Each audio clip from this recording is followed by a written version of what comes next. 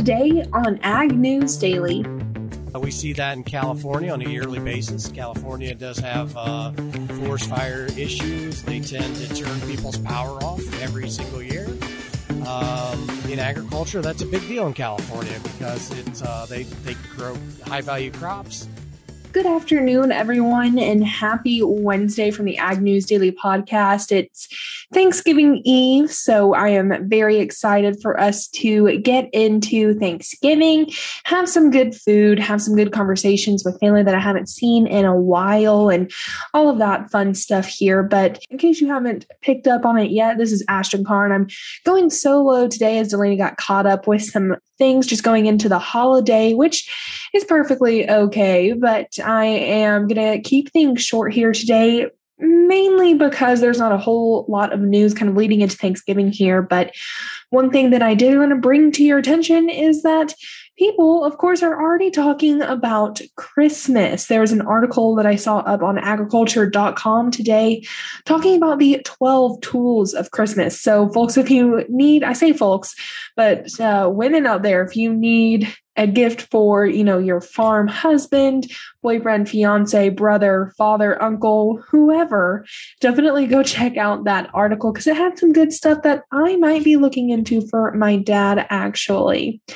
But when it comes to news, I did have an article that I wanted to talk about today, talking about Carhartt's teaming up with Chipotle. They just announced that they have partnered up with Chipotle to promote a new line of farm-inspired clothing. And it looks like there is some backlash coming out of this partnership. And in particular, this article that I'm reading that was on agdaily.com by Michelle Miller says that, of course, the problem with Chipotle is that they've had a long history of not being a friend to farmers. They had, a couple of different ads or campaigns that have come out that don't really put a positive light onto farming. And one of those is the Farmed and Dangerous campaign. And it kind of made it sound like food comes from, some scary places filled with pesticides, hormones, antibiotics, factory farm conditions, etc.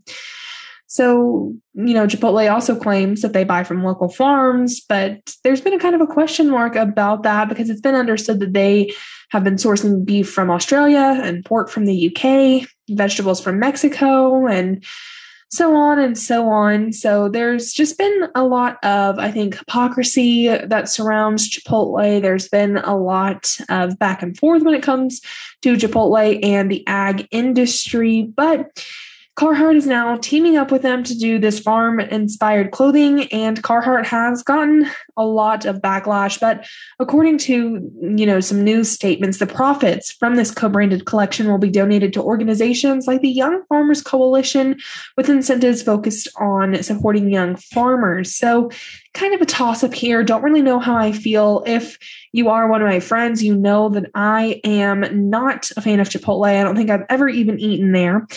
And in fact, I know for a fact, I know it to be true that I've never eaten there. So I am not really a fan of Chipotle. And honestly, this doesn't win me over completely. I don't think I'll ever be won over completely. But I guess, when some of this money is going back to young farmers, I can stand behind that. So that is all I have to say about that. I'll get off of my soapbox a little bit here and kick things over to talk about inflation. Of course, we've been talking about food inflation because of the pandemic and, just a course of other things over, the past 2 or so years. But when it comes to your Thanksgiving plate, this is not the most expensive we've seen something. The most expensive Thanksgiving that we've seen. But according to Purdue University ag economist Jason Lusk, who was a friend of the podcast, has dug into the numbers and done the math here and says that when you factor in worker earnings and median weekly salaries, the average American back in 1980 would have had to work 175 minutes or almost 3 hours to earn enough money to buy a 20-pound turkey. Now, in 2019, using those numbers, which is the last time the Bureau of Labor Statistics released retail turkey prices, the average American worker only had to work about 80 minutes or an hour and 15 minutes to buy a 20-pound turkey. And if you're asking yourself why, Lusk says that efficiency in turkey production has brought the price down. But when you compare 2021 to 2020 and compare those retail food prices, Lusk says that Thanksgiving is going to be more expensive this year. But when we're looking towards the overall, we haven't seen, prices that high since 1980. So I guess that's some good news there if you're trying to watch your loose change. But moving right along here, like I said, not a whole lot of news as we enter into the Thanksgiving holiday. So I just have one other thing for you. And of course, that is coming up with some news about chlorpyrifos. I reported on that quite some time ago, and it looks like we're seeing some Republican leaders of the House and Senate Ag committees calling on the EPA to rescind its ban on chlorpyrifos. Pennsylvania Congressman Glenn Thompson and Arkansas Senator John Boozman are leading a bicameral effort to overturn EPA's final rule on this commonly used pesticide. In a letter to Administrator Reagan, the group says the agency has ignored its own findings, showing a blatant disregard for science while causing confusion, uncertainty, and stress for farmers. EPA says the organophosphate pesticide has been linked to brain damage in children.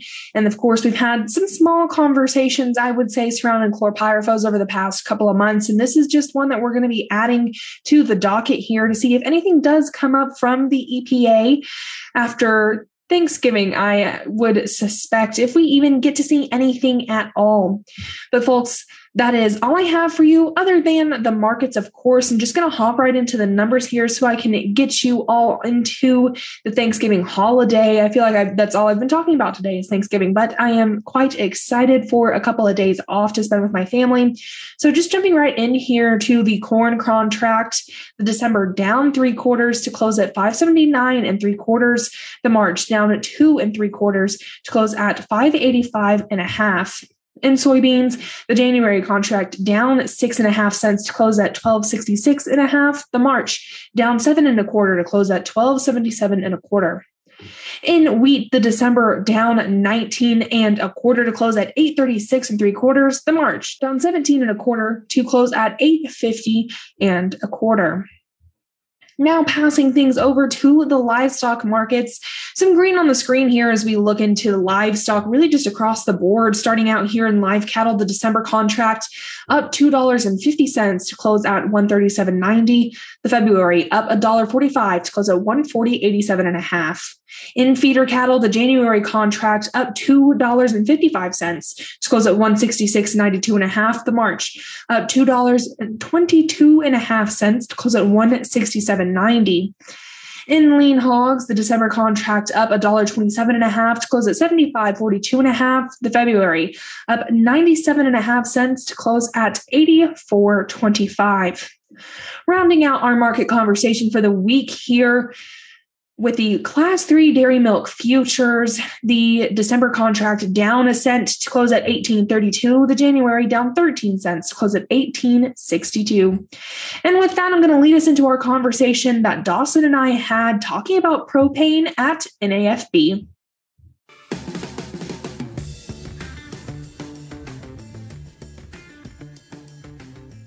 Well, today we are talking to Mike Newland, who is from the Propane Education and Research Council. Very excited to be talking to you today, Mike.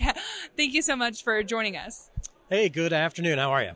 I am doing fantastic here. Very excited to actually be face-to-face talking with you today, but want to know a little bit more about the council. You and I were kind of chit-chatting here before we started recording, and you're like a checkoff program. So I want to know a little bit more about what you do and what the council is really all about. Absolutely. So we are in our 25th year. We are the only energy checkoff program in the country. So we're pretty unique. So if people are familiar with the soybean checkoff program or the beef council, we're very similar, just on the energy side of things. So when somebody buys a gallon of propane, a fraction of a penny comes to our organization. That money then is used to promote the industry. We are charged with promoting the industry. We also develop all the safety training materials for the industry. So if somebody's getting propane delivered to their home, that company uses our materials to train their drivers. All kinds of things that we develop for all the 3,500 marketers that deliver propane safely to your farm or to your home. So I want to hear your elevator speech here on why we should choose propane. So propane allows people to do what you want, where you want. It gives you the benefits of a clean burning gas fuel. And it, like I said, gives you the ability to put it where you want, and when, independent of any grid infrastructure. And why that's important, I guess, in Texas last year, we saw the grid go down due to a natural event, a storm. And we see that in California on a yearly basis. California does have forest fire issues. They tend to turn people's power off every single year. In agriculture, that's a big deal in California because they grow high value crops. And they need to water crops at various times and at critical times. And then it gives those folks the ability to pump water with propane-powered engines when the grid doesn't provide power and allow them to do that. So that's why it's critical. You have to be able in control of your own destiny, and a fuel like propane allows them to do that. Well, Mike, one thing that we've been experiencing around the country that has also been happening around the world is, tighter energy supplies going on and raising prices up. Can you kind of give us an overview of how that's affecting propane? Yeah, so great question. And propane does fall into that same category. So propane is up just like every other energy. Propane comes from natural gas production as well as oil refining. So we tend to follow those two markets. There is some good news, I guess, and layered in there in the fact that we've had a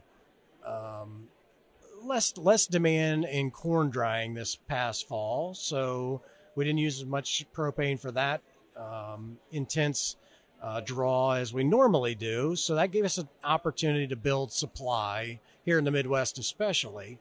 So that kind of gave the wholesale price an opportunity to ease a little bit. So supplies are better. If we were doing this interview 4 weeks ago here in the Midwest, supplies would have been even tighter than they are today. Wholesale prices are easing a little bit, but weather from here out is going to really drive what price does on propane. If we have a warmer winter than normal, price could moderate a little bit. If we have a polar vortex situation, we could see prices, in fact, increase. So our message to everybody, guys, you really need to take the opportunity in the spring and summertime to talk about your needs with your propane marketer. But we're talking in November. If you haven't had that conversation, it needs to happen today. If you haven't had the conversation, call your propane marketer today. Talk through what your gallon requirements are. Lean on those folks for advice. If they've got gallons contracted, they know where they stand. Take their advice and do the best. Listen to them, take their advice, and do the best you can from here going forward. So sustainability has been a huge topic of discussion, especially here at NAFB this week. So where does propane really come into play in the sustainability game? Yeah, so the propane today is clean burning fuel. It's recognized by the administration as a clean burning fuel. But the industry's not just relying upon that designation. So we're doing work and research on the next generation of propane. So we are working on renewable sources. So there is renewable propane coming to the industry. We're also working with people who have additives that will make propane burn cleaner. There's a company called Oberon Fuels in California that have a product called dimethyl ether, and it lowers the carbon intensity of propane even further. So it's made from dairy waste, and so a cool product that gets blended with propane. In California, everything is graded and rated on a carbon intensity score. So I'd encourage folks to read up on renewable propane and dimethyl ether. And but yeah, we're continuing to do research on how to make propane burn even cleaner than it is today. So I see you guys have a propane farm incentive program that you're working through for farmers. Can you kind of talk to that too? Absolutely. Great question. We love talking about it. So we give farmers an incentive. If you're not burning propane, we'd love to talk to you about that. Go to propane.com/farm incentive. We talk about the entire program there. You can earn up to $5,000 towards the purchase of new equipment, building heat, water heat for your farm. What we're really looking to do is get you to switch from a different fuel, or if you're putting in new equipment into a new operation.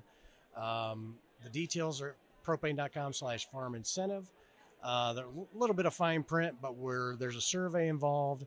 We're really just looking for feedback. We take that feedback, we give it to the equipment manufacturers, and it's a pretty simple process, pretty painless process to earn that money. Alrighty, well, Mike, you have given us a couple of calls to action today, definitely having our folks do their homework, but we certainly appreciate it, and we're excited for all that propane has to offer and what's to come. Absolutely. Thank you guys very much. All information on propane is at propane.com.